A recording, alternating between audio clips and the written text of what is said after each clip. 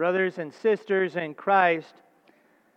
Today we begin a new series called Reality Check, where we will focus on the historical characters of the Old Testament for the next number of weeks.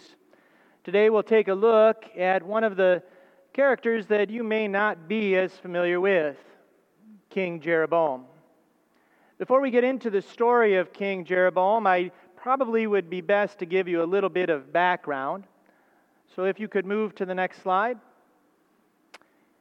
As we begin, one of the things for you to be aware of is most people have heard of King David. King David, it was said, was to be a man after God's own heart. God promised to King David that he would have the Savior come from his family tree, that someone would sit on the throne of Israel forever. David often remarked, "Who am I that you would give such promises to me?" But David, as we know, both from the way he raised his family, as well as his sins with Uriah and Bathsheba, was no perfect man either. And so he had many sons who, it seemed to be, would be fit for the throne. But God had chosen that out of all his sons, Solomon would be the chosen one. Solomon is regarded as to be one of the most wise men that have ever lived, because when given a choice by God, ask one thing, and I will give you whatever you ask, Solomon asked for wisdom. But it seems as you study the Old Testament that Solomon's wisdom, and maybe more importantly his love for women, led him astray. Over the course of his hundreds of wives and concubines, in order to save and appease them, Solomon, to keep the peace, gave them all the space that they needed, both the high places, the mountains, as well as temples and offerings and money from the treasury to worship their foreign gods. God got so angry again and again, he rebuked Solomon, but Solomon didn't seem to get the message in spite of his great wisdom. And so God at one point told Solomon, "I am going to take away the kingdom from you, and I'm going to give it to another. But for the sake of your father David, I will leave the southern kingdom, Judah, to David's family tree. But the northern kingdom, what will now be called Israel, will be given to another." And that person that God chose to give it to was Jeroboam. Jeroboam seems to be, from what we learn from the Scriptures, a man of considerable talent. He was very regarded in regard to his ability to lead people and to manage things. He was a foreman in charge of much of Solomon's construction, which, when we read, was great. But as things began to unfold, Solomon started to recognize that indeed it was Jeroboam who God was going to give his kingdom to, and not just his son Rehoboam. And so Solomon went after Jeroboam. Here we see Ahijah, coming to Jeroboam and to let Jeroboam know that God had chosen him and called him to be king.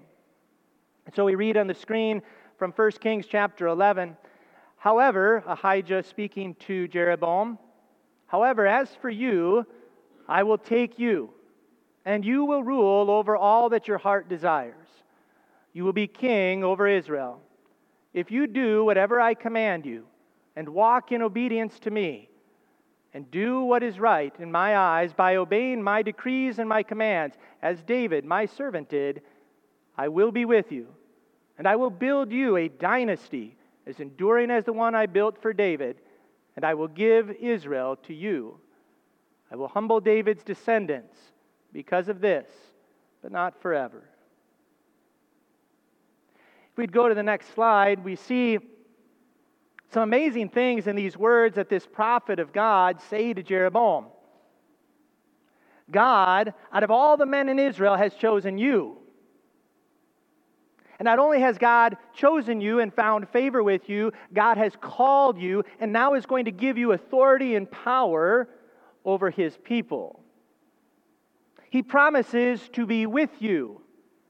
He promises to give you your heart's desire if you would simply do one thing: honor Him by the way in which you live. Follow His decrees. And if you do this, God promises to Jeroboam, I will give you an amazing dynasty for generations to come. What a gift. So it leads us to the next slide.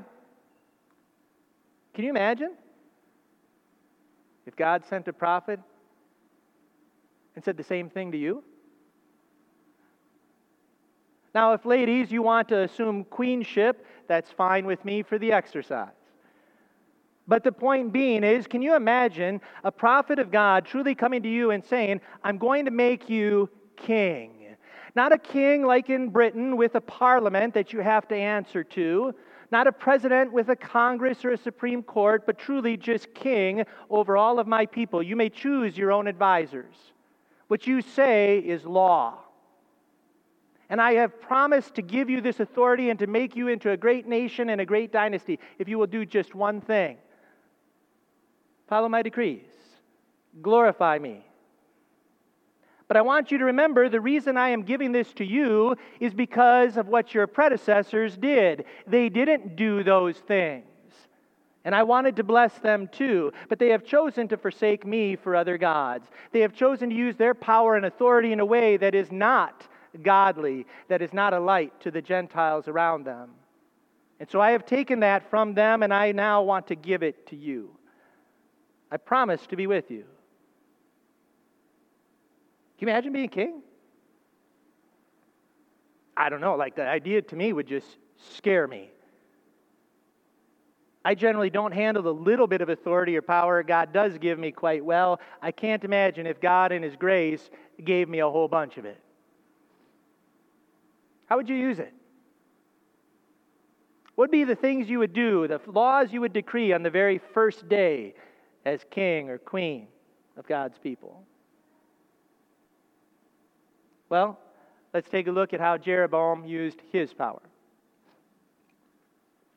We continue with then our reading found in your bulletin, the reading for this Sunday, taken from 1 Kings chapter 12. It is a little bit long, so please follow along either in the bulletin or on the screen. Then Jeroboam, now that he has been made king of the northern 10 tribes, fortified Shechem in the hill country of Ephraim and lived there. From there he went out and built up Peniel. Jeroboam thought to himself, the kingdom will now likely revert to the house of David. If these people go to offer their sacrifices at the temple of the Lord in Jerusalem, they will again give their allegiance to the Lord. Rehoboam, king of Judah. Then they will kill me and return to King Jeroboam.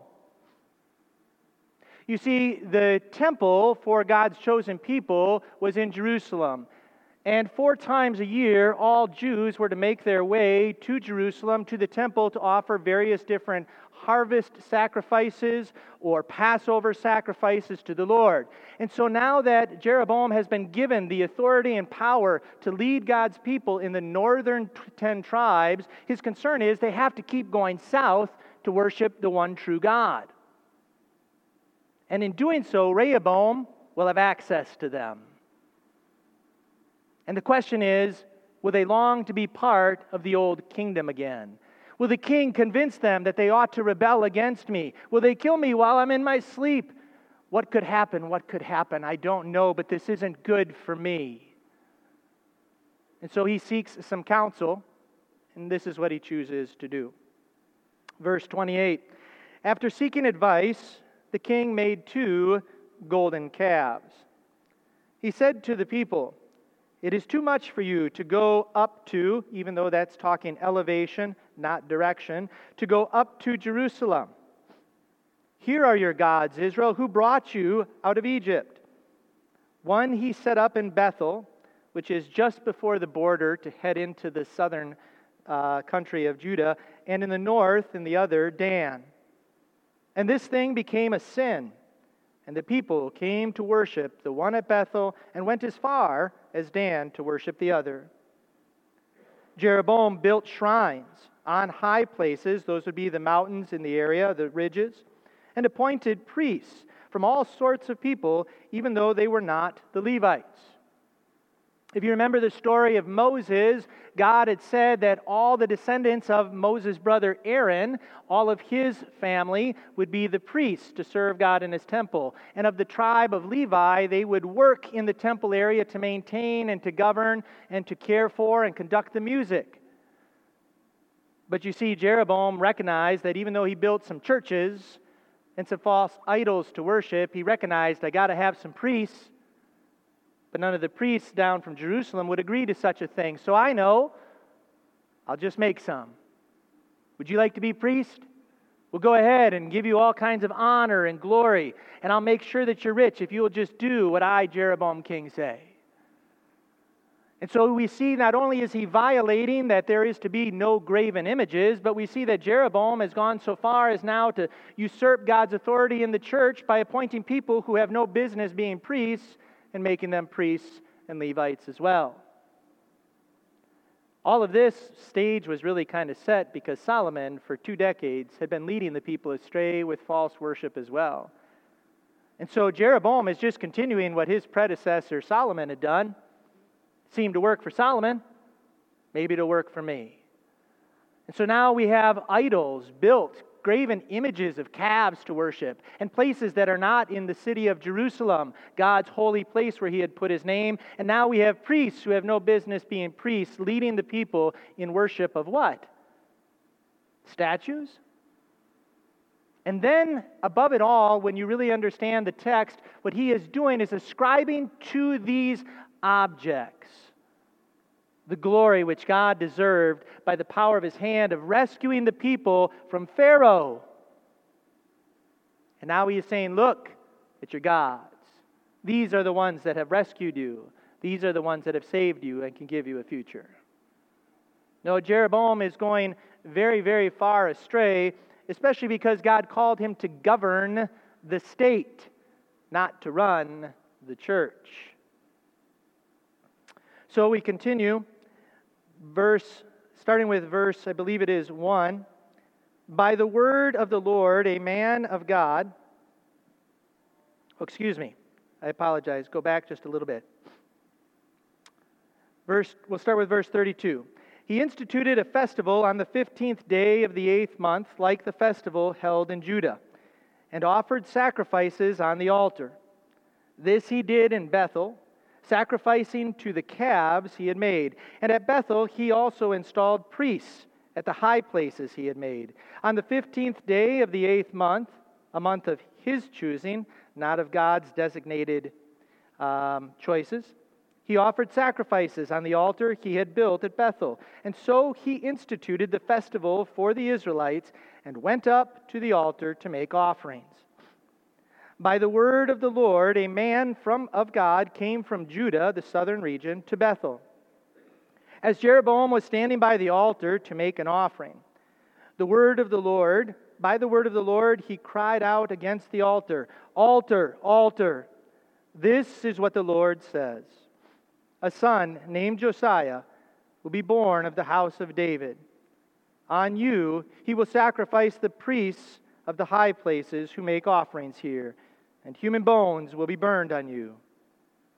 That same day, the man of God gave a sign, a miracle. This is the sign the Lord has declared. The altar will be split apart, and the ashes on it will be poured out. When King Jeroboam heard what the man of God cried out against the altar at Bethel, the king stretched out his hand from the altar and said, "Seize him." But the hand he stretched out toward the man shriveled up, so that he could not pull it back. Also, the altar was split apart, and its ashes poured out according to the sign given by the man of God by the word of the Lord. Here ends our reading. So what kind of king are you? It doesn't take us long to recognize Jeroboam was not a very good one. God had come to him in his grace and chose him. God had promised to be with him and called him and given him authority that Jeroboam otherwise would have never had no right to. God chose him and called him and gave him the authority and power to lead his people. Jeroboam, out of fear and out of control and power, decided he needed to do things his way, because after all, he knew much more than God. And so out of fear, which often seems to manifest itself in a lot of different ways, such as anger or control or withdrawal, Jeroboam led his people astray. So what kind of king are you? All of you in this room, no matter how great or small, no matter male nor female, no matter whether we are 8 years old or whether we are 80 years old, God has given to you authority and power.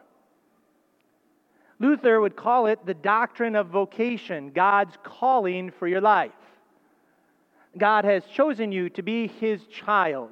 God has called you to various different roles in this world and in this life, today, here and now, not sometime in the future. So how do you lead?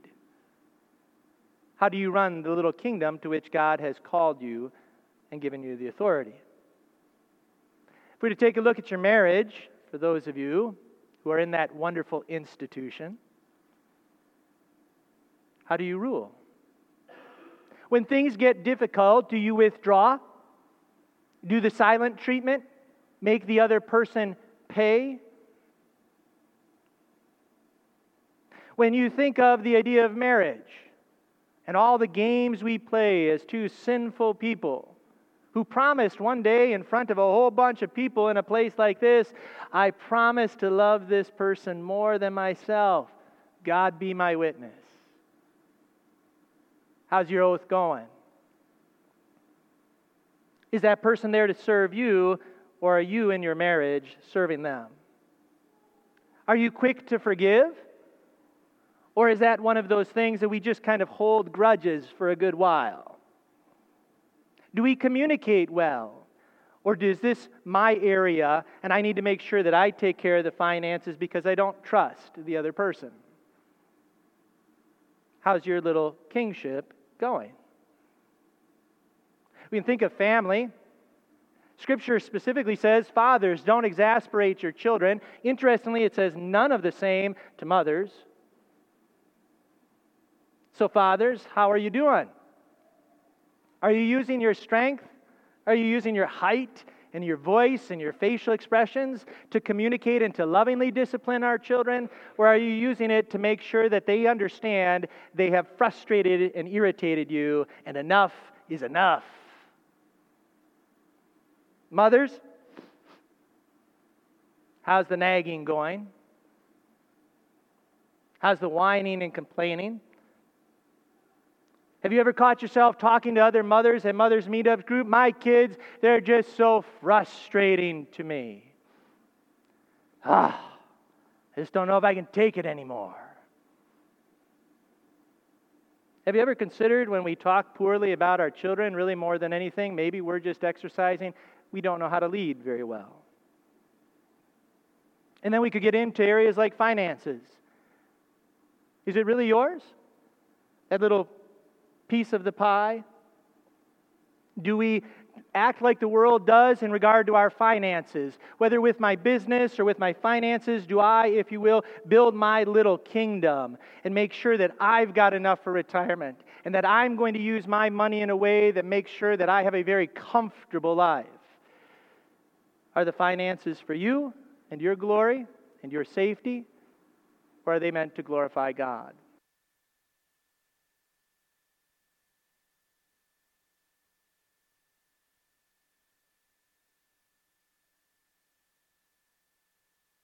See, as we're going through the list, and we could make it a lot longer, we kind of struggle with authority and power, don't we? We could go on to talking about work. Do you defend and respect your boss? As Scripture says, as Luther says in the meaning of the commandments, that you defend and speak well of him? Or are you the one who leads at the cooler the idea of how poorly your boss understands anything because he just doesn't have a clue? Are you thankful for the work that you have? Do you believe it is that you have a job because of your talents and your gifts, or do you believe it is because of the gifts God has given you to serve another, to make sure his or her company is successful? And bosses, how do you treat your employees? Do you give them your very best, or is this your company and people are going to do what you say?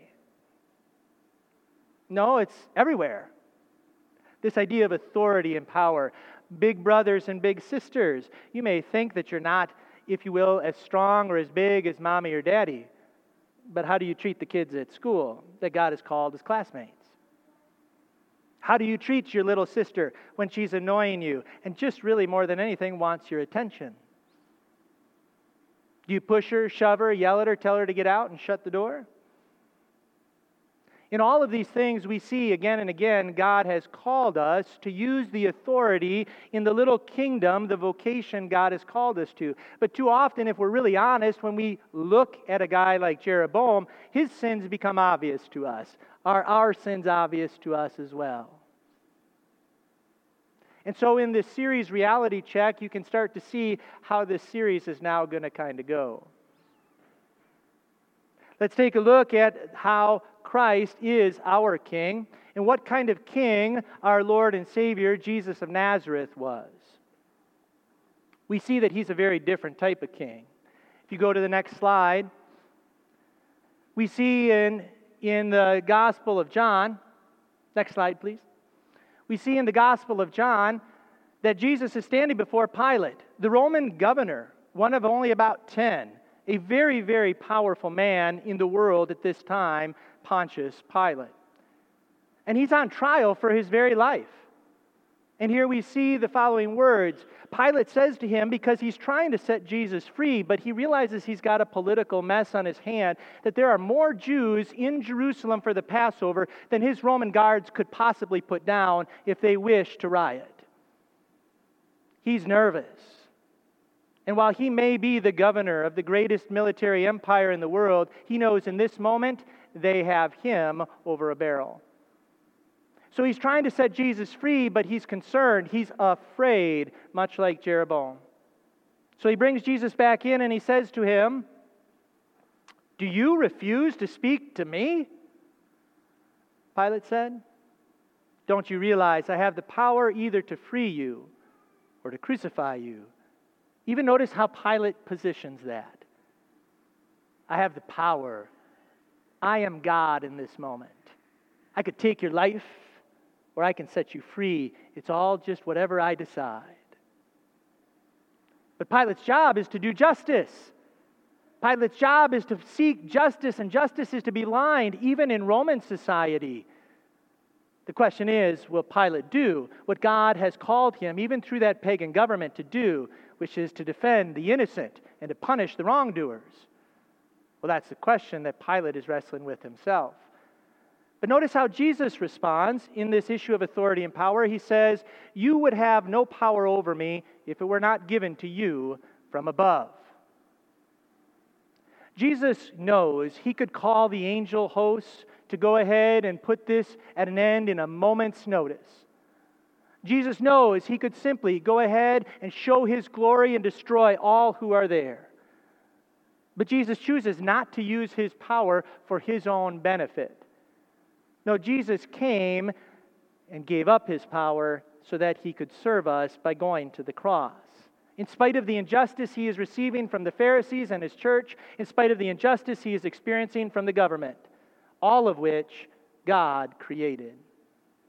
No, Jesus doesn't use his power for his own glory, benefit, or comfort. He uses his power to serve. And so we see on the next slide where that led. When they came to the place called the Skull, they crucified him there, along with the criminals, one on his right, the other on his left. Jesus said, "Father, forgive them, for they don't know what they are doing." What kind of king is that? What kind of king gives up his throne, his power, and his glory, and then allows the rebels, the enemies, to go ahead and to persecute him, to mock him, to treat him with such injustice, and then, as all of that is going on, prays that the Father in love would forgive them? Well, the King of Kings, because no earthly king can love like that. And so as we take a look, we see in 1 Corinthians, one of the readings from earlier, we preach Christ crucified. Why? Because it is for the foolishness of God is wiser than human wisdom, and the weakness of God is stronger than human strength.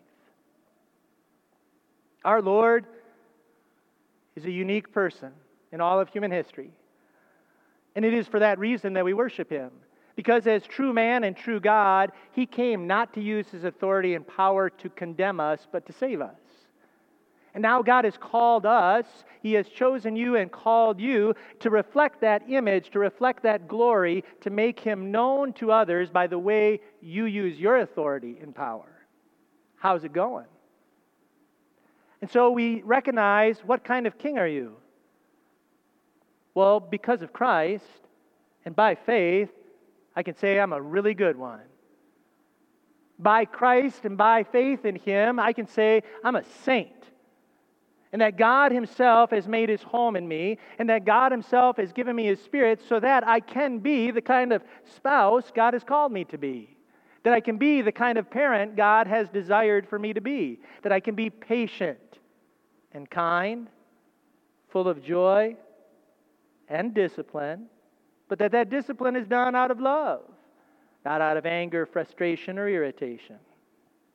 I recognize that my finances are finances that are not mine, but I am simply a steward. Like Jeroboam, God has given to me these things for a period of time, but they're not really mine.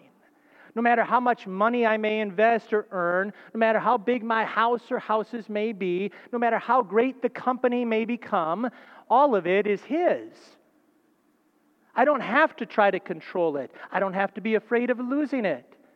I'm just meant to steward it in a way that glorifies God with what He has entrusted to my care. And when we quit looking at those things as ours, when we quit connecting our reputation to it down here below and connect our reputation and identity to Him above, when we recognize our calling, it is simply to glorify our Father, to make Him known by the way we love and by the way we discipline, by the grace and the truth we show to others. By God's strength, I can do that. By God's strength this week, you can go be who you want to be, who God has called you to be, because that is the power of Christ and the Spirit to allow you to do so. And so because we are chosen by God's grace, because we are called to lead, but to do that by serving, we truly can glorify God in all that we think, say, and do this week. May God give you the strength to do that and to live according to His will. In Jesus' name, amen.